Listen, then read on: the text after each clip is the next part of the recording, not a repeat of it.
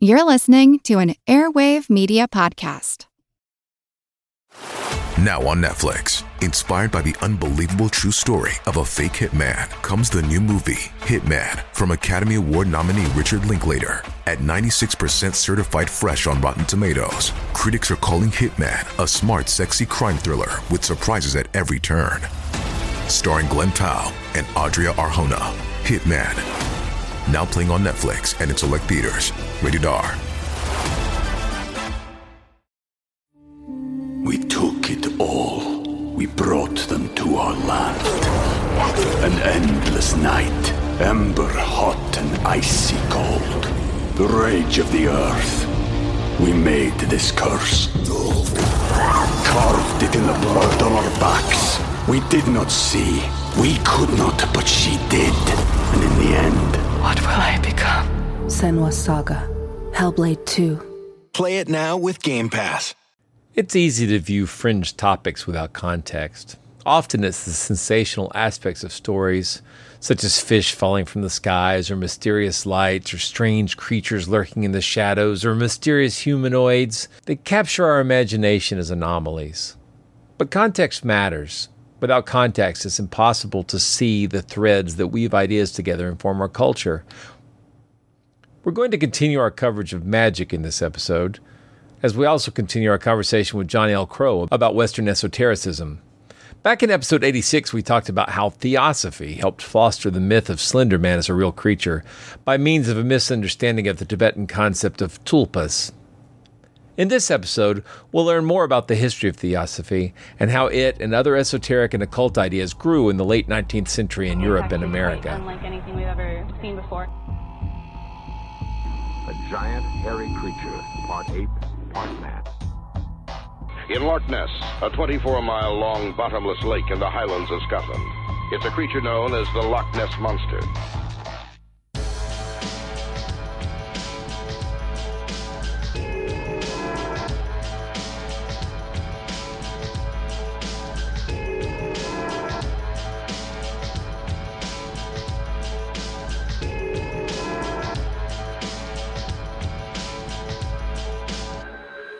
Monster Talk.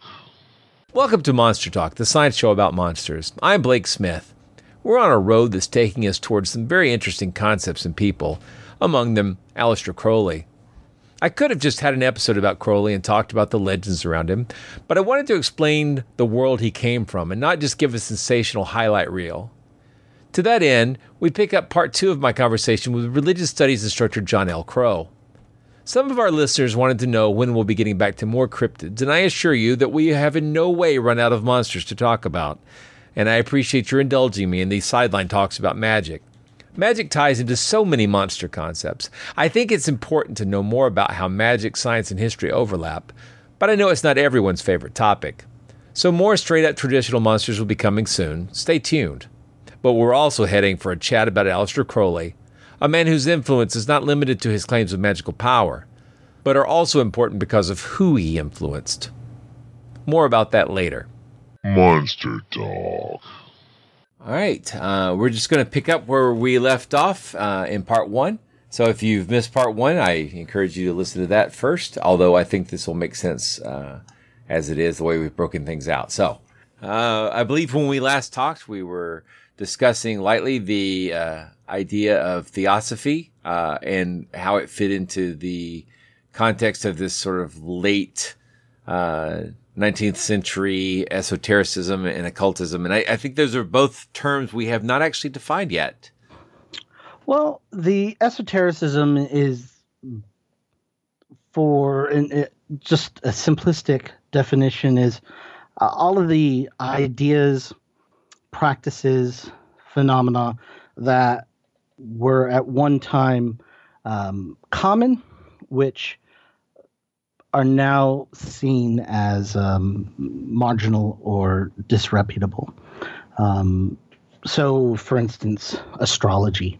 This is an esoteric current that goes back to ancient times, but is today seen as more of a pseudoscience or alchemy, magic.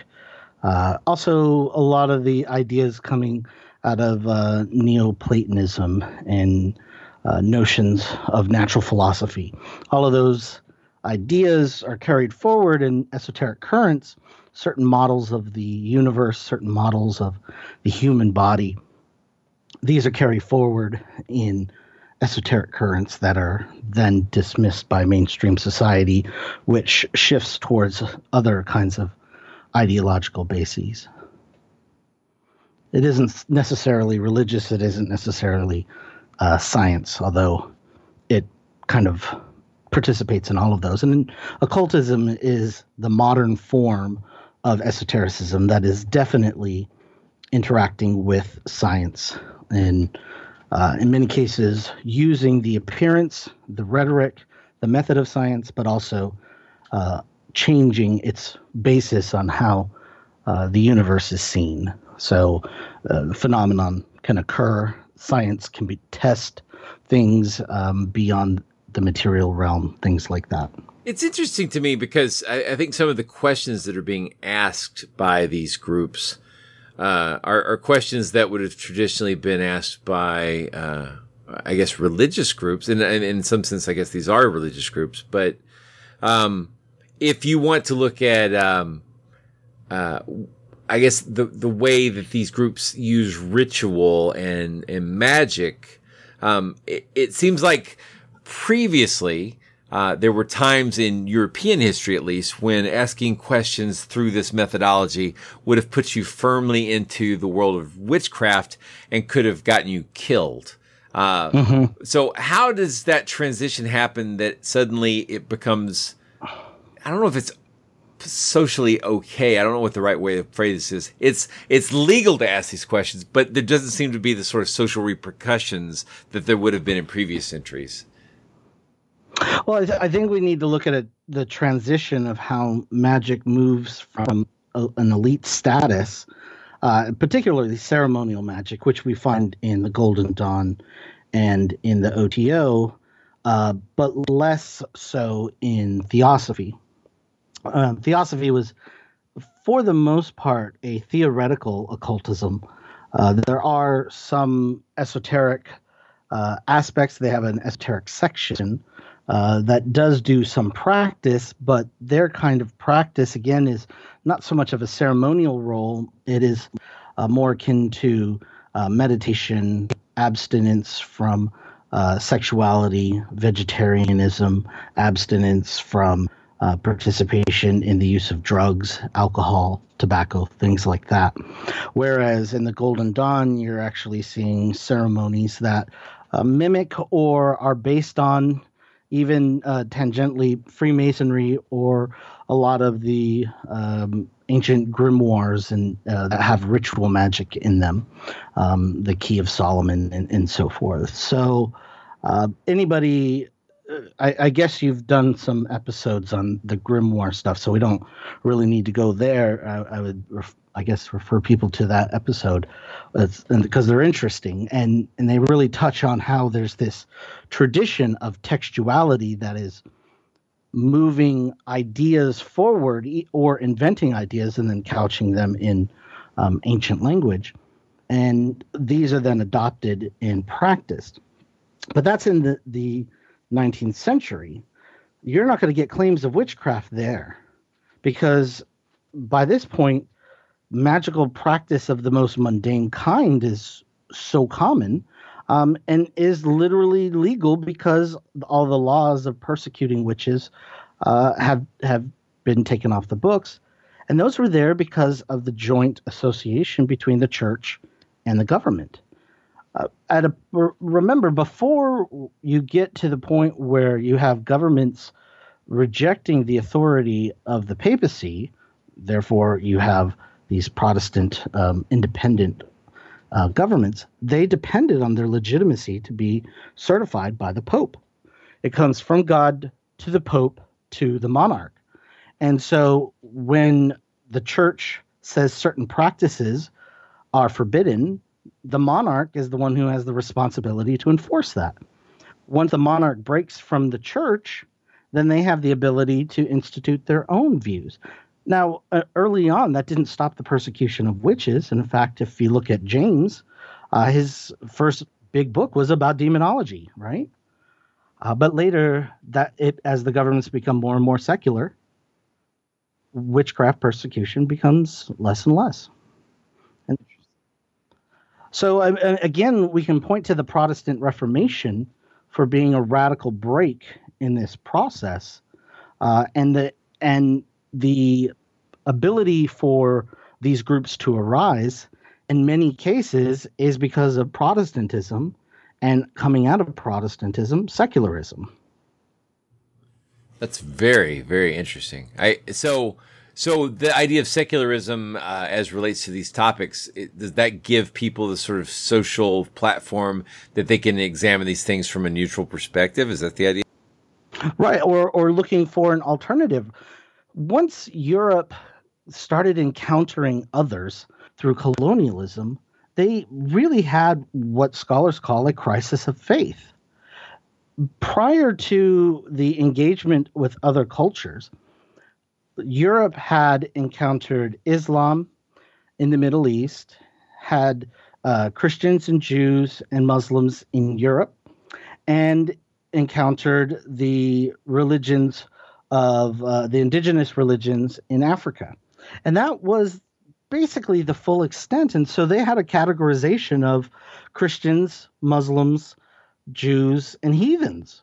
And so everything was in relationship to Christianity. The Jews preceded the Christians, and Jews today misunderstood the message of Jesus, and therefore, if they did, they would convert and be Christians.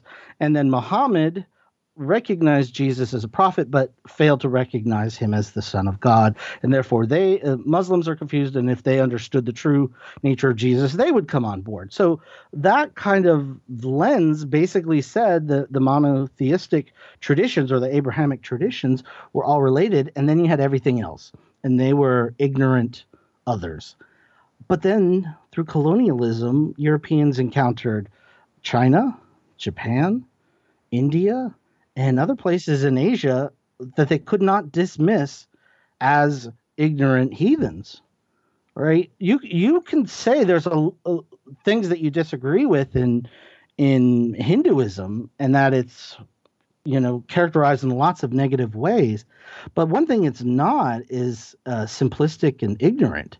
It is a very sophisticated set of notions and ideas and practices about the universe. Same thing with Buddhism, same thing with the other Indian religions, and the same thing with the traditions that they encounter in Japan, in China, and other parts of Asia. They cannot be dismissed as just ignorant heathens. And in doing so, they were really confronted with, for instance, how did the Buddha give the same kind of moral message that Jesus gave, but preceded Jesus by 500 years? How'd that happen? And other kinds of things like that. And that really caused them to have a crisis in their belief in the strict understanding of the Bible, and that started them looking for alternative religions. And as soon as they're open to those kinds of alternative religions, then they're open to a whole group of other ideas that are out there. And so this is what is the fertile environment in which you start getting the rise of things like spiritualism and theosophy and the actual practice of magic and occultism. So I think as someone coming from a sort of secular background, I'm always tempted to look at the rise of these movements from the view of who started them and what sort of person were they. But I'm not sure that's really the best way. I don't know if that's a fair way to assess this sort of stuff. But when you're looking at something like theosophy, do you typically start with who was Blavatsky, or how do you normally approach this in a classroom perspective? Well, in a classroom, when I'm talking about kind of the occult milieu of the 19th century, we start by looking at what the environment is, because the kinds of organizations and the activities that people do are a reflection of the context in which they're doing them. So you're not seeing today the so-called millennials joining organizations And so you're finding a lot of institutions, especially religious institutions, and we talked previously about Freemasonry. The same things happening. These institutions are starting to diminish and collapse.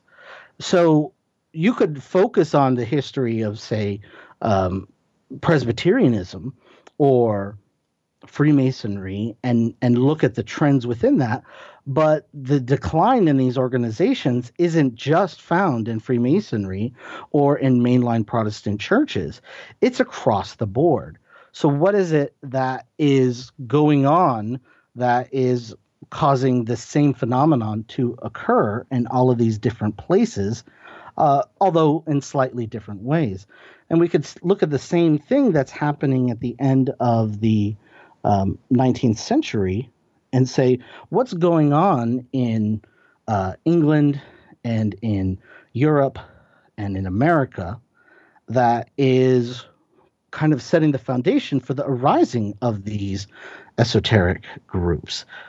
Theosophy was the first one, but it certainly wasn't the last, and it got big. But even at its height, worldwide, it was at about 60 to 70,000 members worldwide. And that's a lot of people, don't get me wrong. But when we look at some of these mega churches that pull in 50,000 people into stadiums, 60,000 people for just a service, well, then that number starts to look pretty small. And yet they were a very influential group of people. So we need to see what's going on in the water, you might say, that's allowing these things to grow. And one of them is the emergence of science. One is the emergence of doubt in established religious traditions. And another one is romanticism and romantic fiction. And these ideas that are appearing in especially British literature of kind of these mystic figures.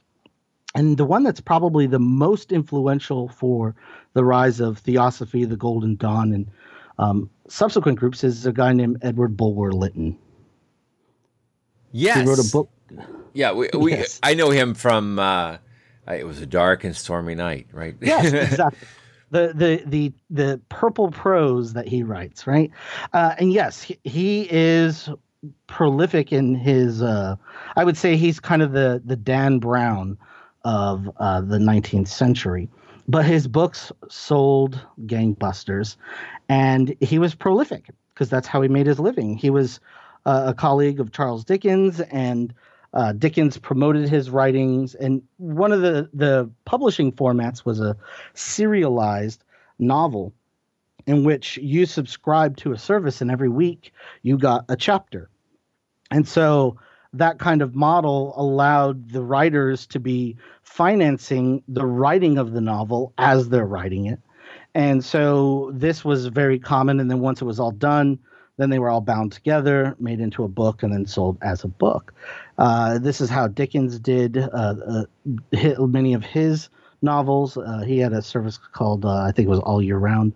And Bulwer-Lytton was a participant in that, as well as other ones, and just the publishing of books. And the one book in particular is called Zanoni that we can really point to, and that was influential on people like Blavatsky and Mathers, who created the Golden Dawn.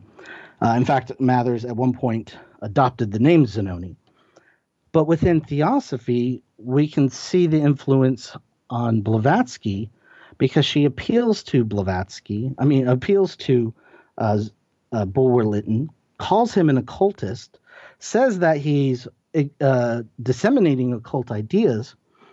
And in Zanoni, there are these two masters, and one is named Zanoni. And this becomes the model in which there's this great brotherhood of secret brotherhood behind the scenes that is shaping the movement of humanity in a positive direction.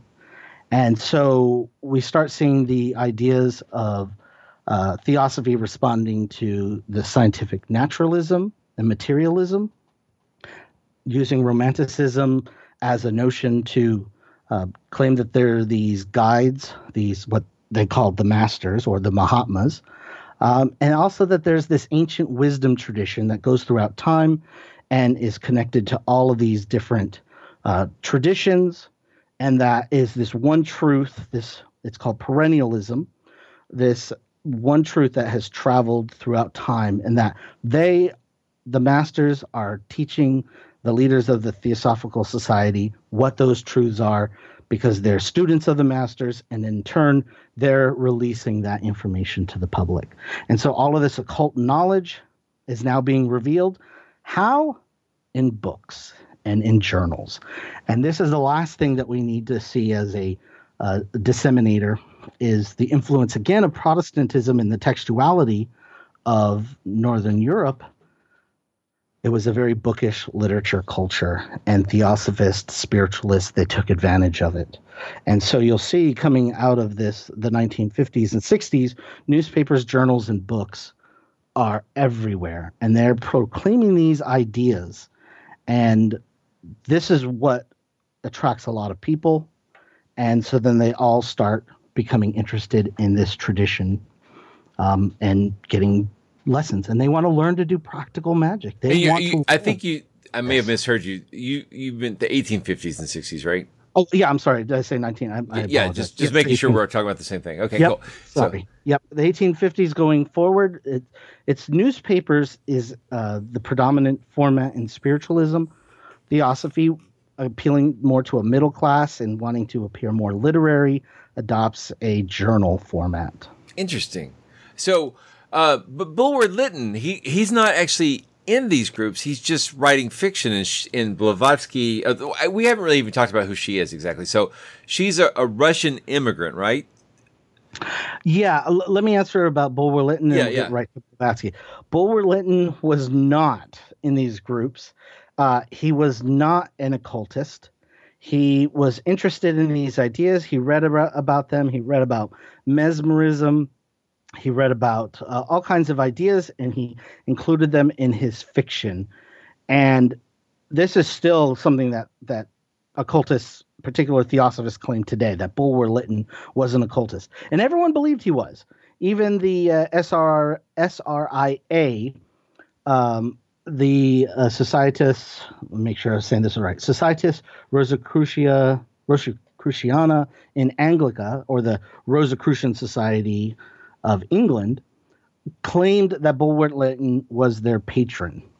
And when he found out about this, he demanded they remove his name, because he did not have anything to do with that, with Freemasonry or occultism. And there's claims that he was in contact with the occultist Eliphas Levi, that he participated in an evocation. So there's lots of all of this lore around him. But for the most part, it's not provable in any way, shape, or form. But the claims still persist. And Blavatsky was one who believed it. She was a Russian immigrant. She was born in what is now the Ukraine. She was married in her teens, but quickly left her husband and traveled the world.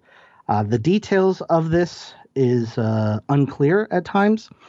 One of the things we can see in the biographies of these people is that they made up fictitious histories.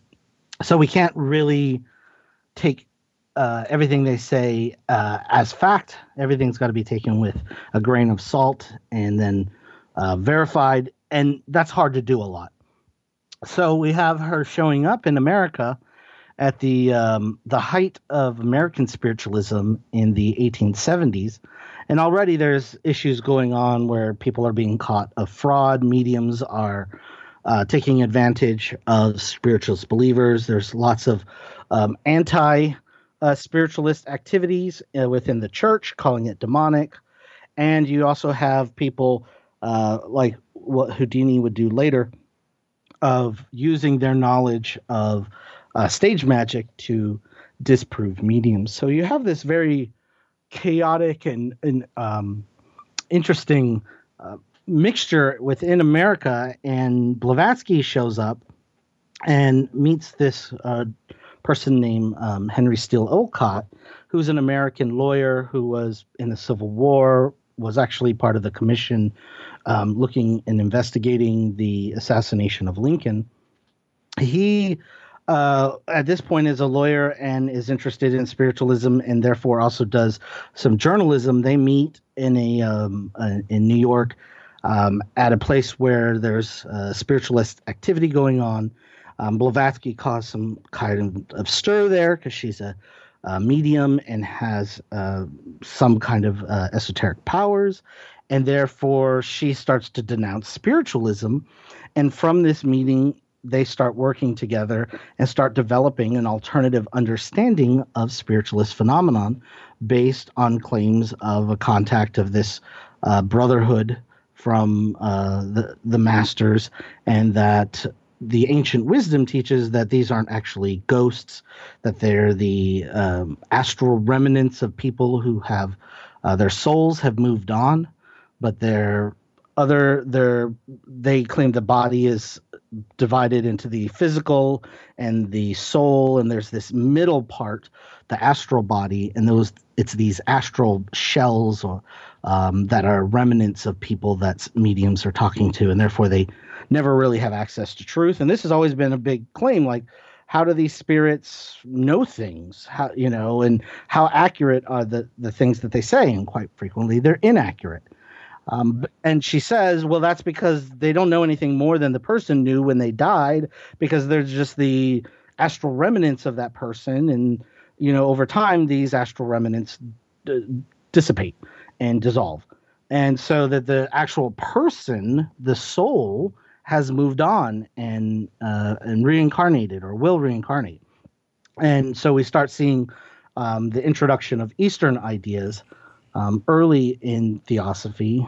They do move their headquarters from New York to India. And in doing so, you start to see an ever-increasing introduction of Hinduism and Buddhism. And they actually start calling what they teach occultism and also the term esoteric Buddhism. We took it all. We brought them to our land. An endless night, ember hot and icy cold. The rage of the earth. We made this curse. Carved it in the blood on our backs. We did not see. We could not, but she did. And in the end, what will I become? Senua Saga. Hellblade 2. Play it now with Game Pass. Hello, I'm Paul Giamatti. And I'm Stephen Asma. Each week on Chinwag, we dig into the weird topics you wonder about, that you care about. The stuff none of us are totally sure of, like the Bermuda Triangle, Mothman, consciousness, philosophy, UFOs, ghosts, or, say, Bigfoot. So who's to say that there's not alien species that are Sasquatch? Like I'd seen a ghost, and I would hear something walking and breathing. Maybe every path is right. I will accept as a premise that every path is right. That is a face on Mars. Eyes, nose. It kind of looked like Wilson the volleyball. Some people enjoy the waves or whatever crashing, and I enjoy listening to a quantum physics audiobook. I do think there are many things in the world that we just don't understand and probably won't understand. That's our whole show. So join us every Wednesday on all major podcast platforms and find us on Instagram, TikTok, and Twitter at ChinwagPod and Wagon. It's interesting because they're gonna tack on a lot of things from a variety of disciplines and approaches to this sort of knowledge, right?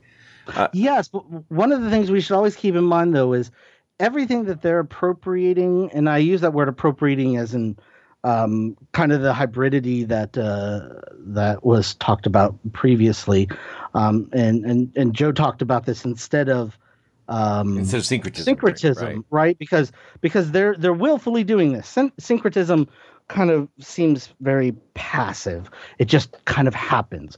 But this is an active participation in the construction of this tradition that Theosophists are doing. They're looking at their environment. They're seeing the texts and the ideas. They're interacting with practitioners of these traditions, and they're adopting them, but they're always adopting them through an Orientalist lens. They're always filtering the ideas of reincarnation or Buddhist ideas of compassion or the Bhagavad Gita, all of these are always going through this Western Orientalist lens and being combined with Western notions of esoteric ideas. So there's nothing pure in this hybridization that is theosophy.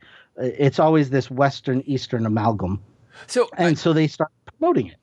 A quick question: This seems to be a recurring theme in a lot of these spiritualists. I shouldn't say spiritualist. I don't know what the right word is. I don't mean spiritualism with a capital S, but this idea of tapping into these sort of paranormal contact concepts.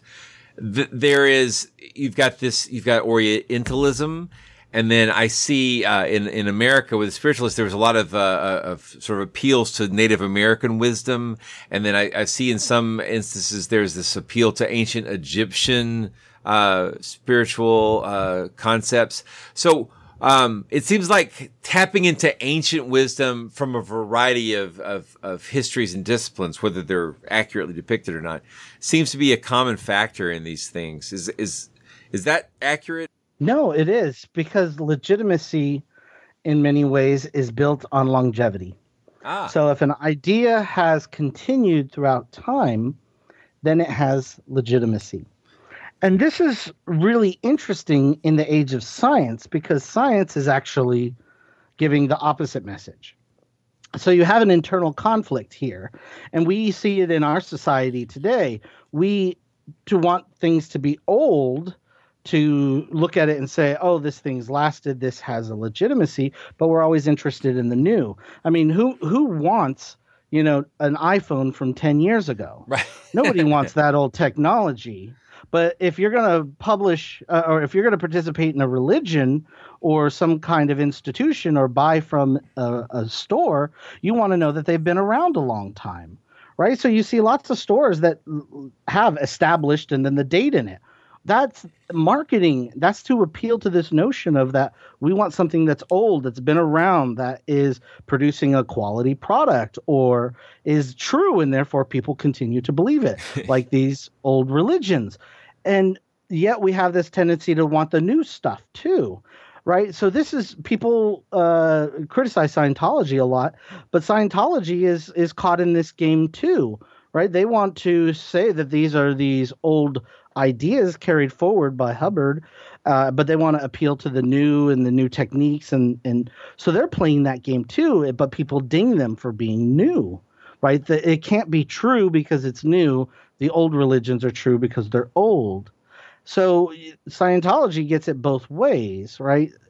It's tricky. Yeah. It is. And this is why these groups will always appeal to this old perennial wisdom. And, there's often debates on where did it start with. Did it start with Moses, or did it start with Zoroaster, or did it start with Plato or Hermes? And also, again, this kind of Masonic influence and Orientalist influence.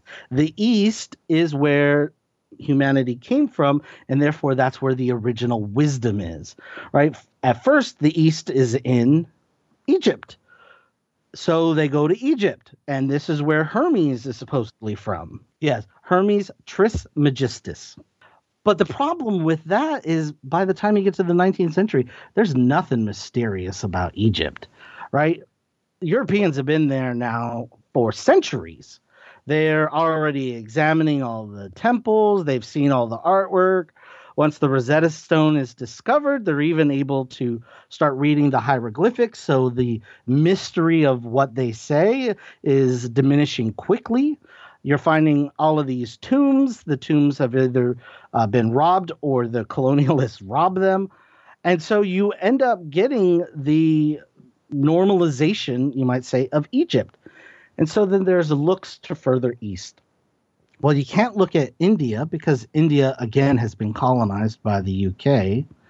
You could look to China and Japan, and they do have a mysterious ethos, but they're also, from a European understanding, just incomprehensible. Like at this point, the distance between East and West for those nations is still something that's a struggle for Europe. But there is this one place, this one in-between place that is remote, inaccessible, mysterious, but approachable. And that's Tibet. Ah, this is making more sense. Yeah, okay. So this is why Tibet and the Himalayan mountains, and I say Himalayan instead of Himalayan because that's actually how it should be pronounced. But sure. The mountains are inaccessible. Europeans aren't there. Britain did not colonize Tibet. Instead, Britain just didn't think it was worth it, and therefore just has trade deals.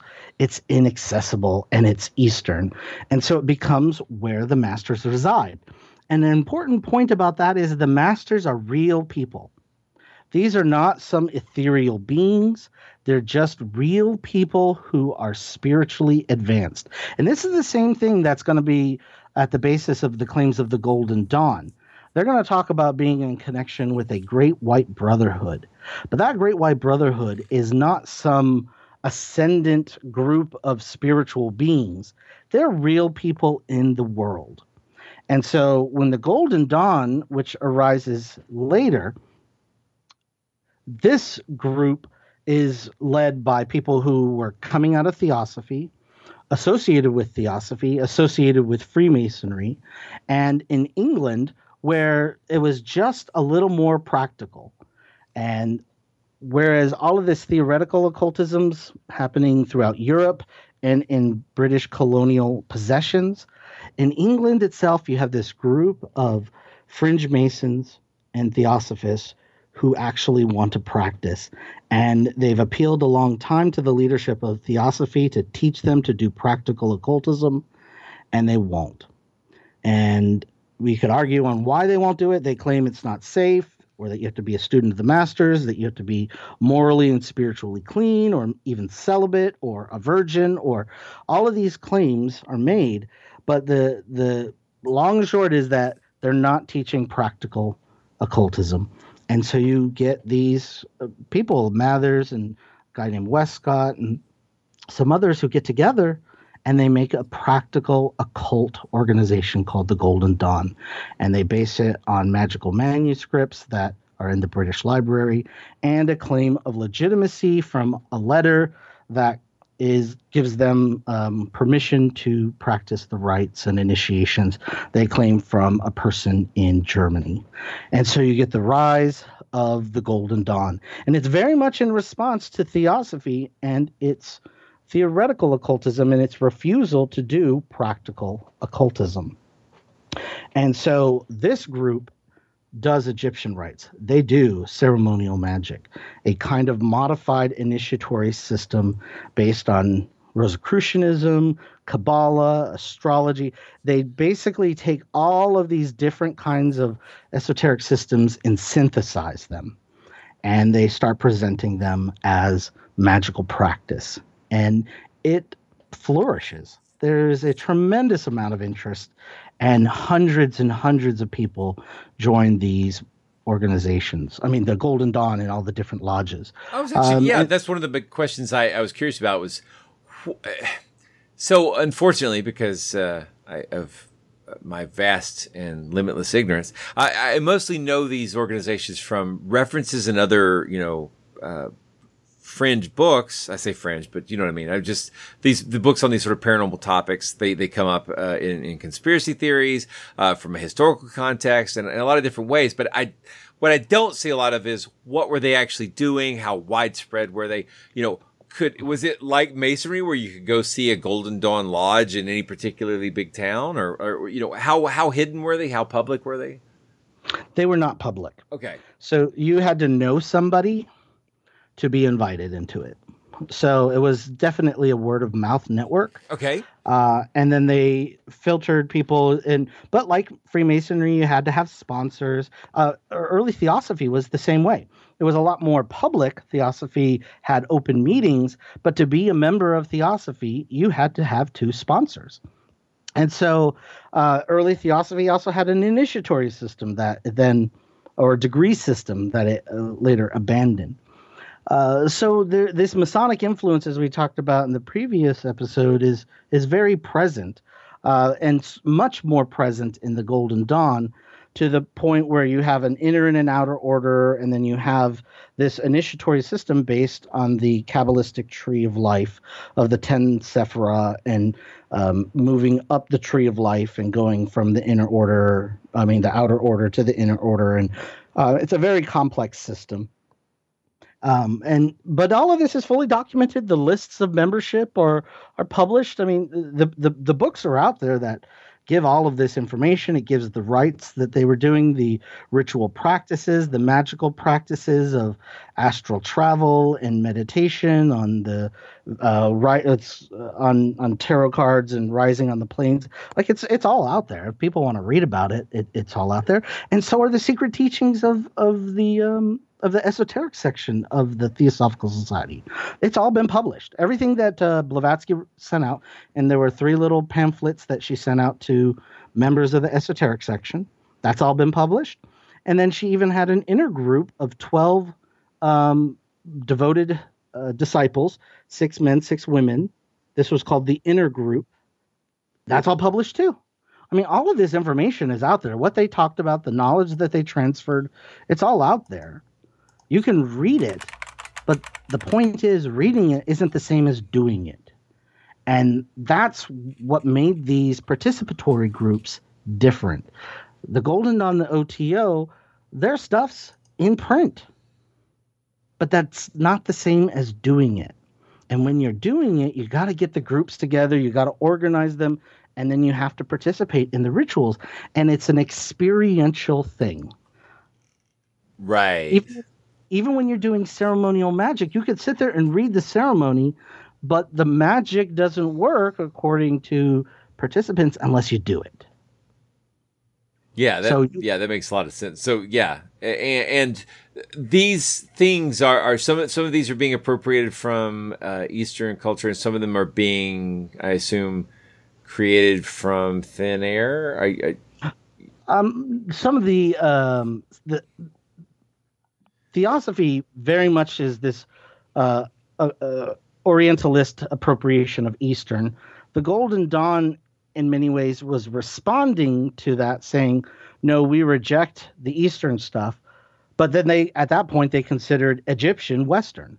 So they base everything in a lot of the imagery on Egyptian religious tradition. So they use a lot of references to Egyptian gods, clothing and head gear and so forth that look like Egyptian pharaohs, and they use a lot of the artwork of the gods and hieroglyphics, things like that, within their temples. What sort of things were people trying to accomplish with these rituals and rites? Were they getting in touch with intelligences, or were they trying to get life goals met, or a mixture of those sort of things? Or I think you could break it down into the 2 main areas in which everybody who participates in a practical sense in occultism or esotericism through time, either higher knowledge or practical benefits in this lifetime.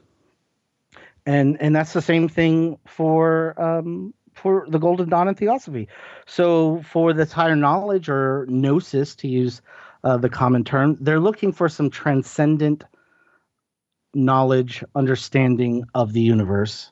And then on the practical level, it could be anything from getting a job to knowing what the future is, to, at its most root level, am I going to win this court case, or am I, is she going to come back to me, or how am I going to find a job? Yeah.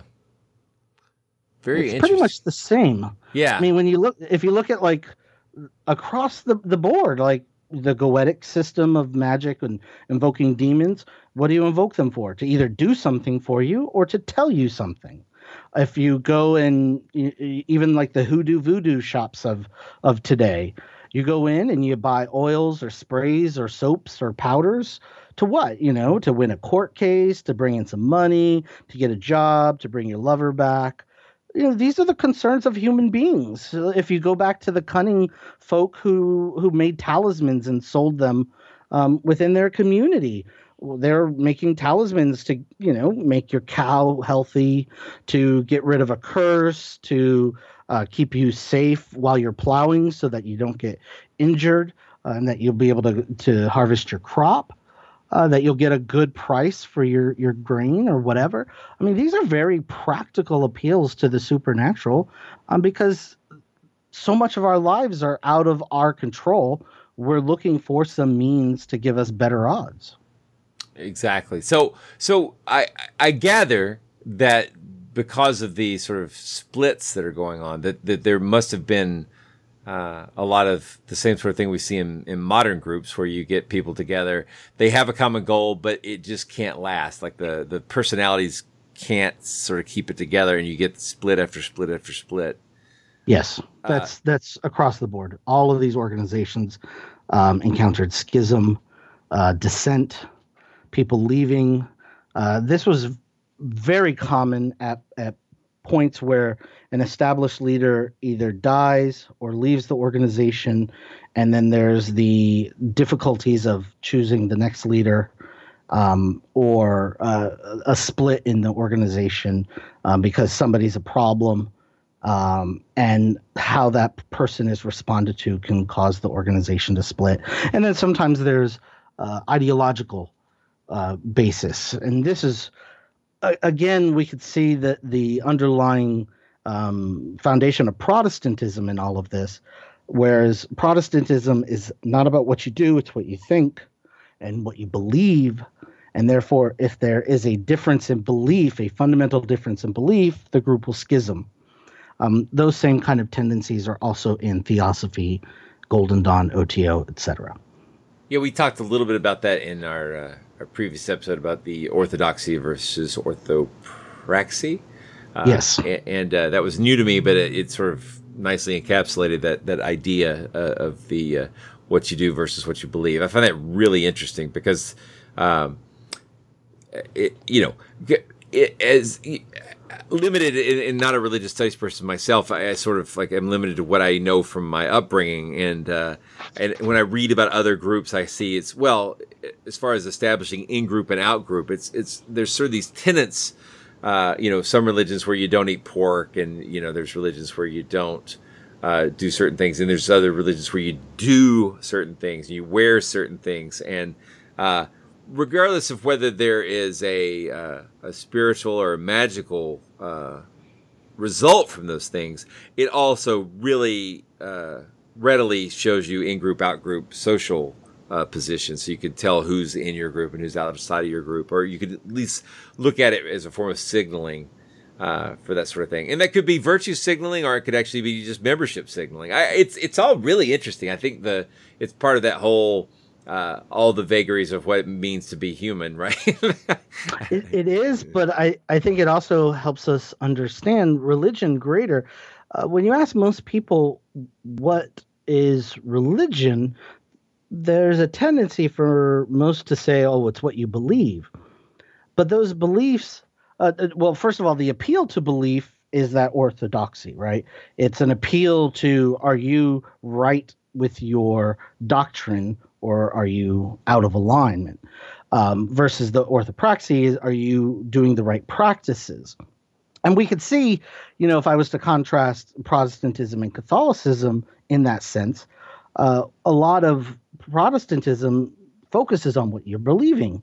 If you believe this about Jesus, or if you believe this about God and the relationship of the church, the Catholic Church is wrong because you can contact God or yourself. And I mean, ultimately, if you follow that out to its logical conclusion, you get secularism, right? Because if it's all about what you believe, then you don't even need to go to church. Then you don't even need the Bible, because it's all just what you believe.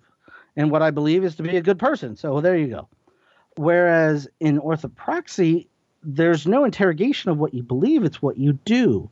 So are you going to confession? Are you taking communion? Are you doing the celebrations of the various feasts. So those kinds of things indicate your inclusion. There's no question, well, but do you believe abortion is bad, right? Lots of Catholics think the church is wrong about its teachings about abortion or the church or marriage, divorce, things like that. But they're still Catholic because they're still participating in those practices. So we could see that as a basis, whereas in things like Theosophy, the Golden Dawn, you have less of that orthopraxy, but there are instances we can point to where orthodoxy becomes important. What are you preaching? What kind of ideas?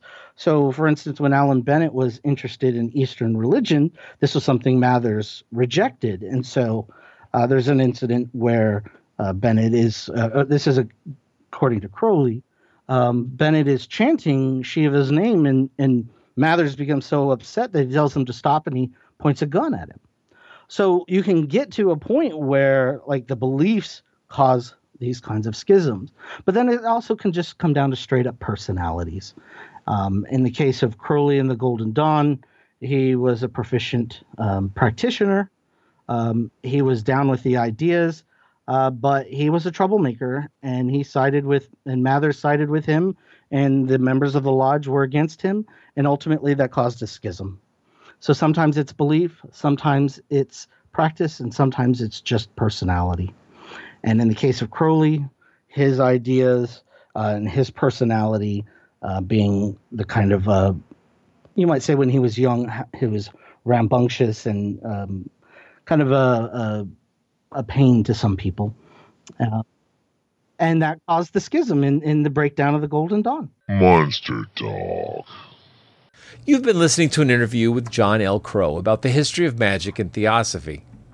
I'm Blake Smith, and this is Monster Talk, the science show about monsters. Monster Talk's an official podcast of Skeptic Magazine. The views expressed here are those of myself and my guests, and do not necessarily reflect the opinions of Skeptic Magazine or the Skeptic Society. We hope you've enjoyed this episode of Monster Talk. Each episode, we strive to bring you the best in monster-related content with a focus on bringing scientific skepticism into the conversation. If you enjoy Monster Talk, we now have a variety of ways to support the show, all with convenient links at monstertalk.org/support.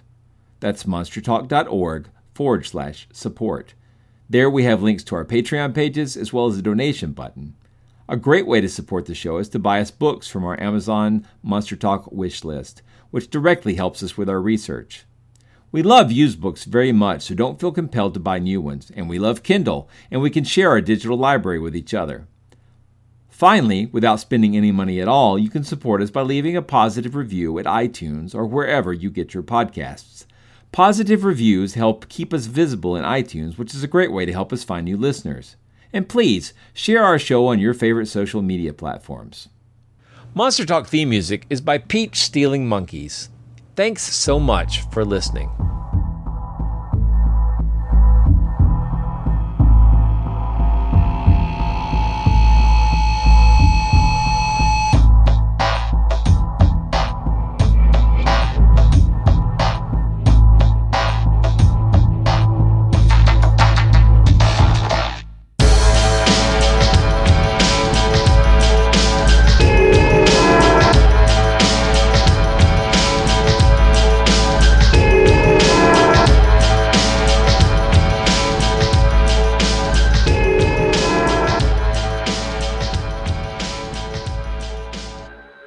Hungry for more skepticism? Want to learn the truth about the scientific controversies of our time? Then subscribe to Skeptic, the quarterly magazine Stephen Jay Gould called the best journal in the field. To subscribe, visit skeptic.com today.